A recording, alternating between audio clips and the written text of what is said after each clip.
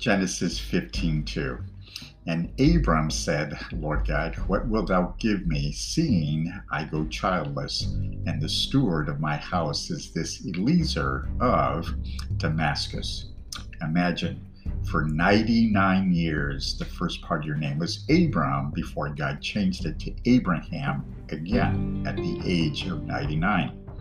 Up until this time, until his last breath, he knew God by the name of Adonai, which means Lord, Master, or my Lords, which means that it is both plural and possessive. That being said, Adonai is literally mentioned more than 400 plus times from Genesis to Malachi. So within those 39 letters and books, here's what you need to know and understand.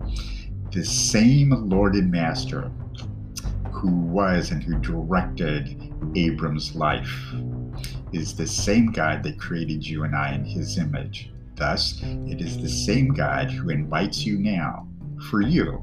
Again, if you need advice, if you need direction, if you need deliverance, if you need hope, if you need peace, or if you desire greater peace.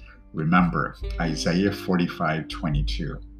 Look unto me and be ye saved, all you ends of the earth, for I am God and there is none else.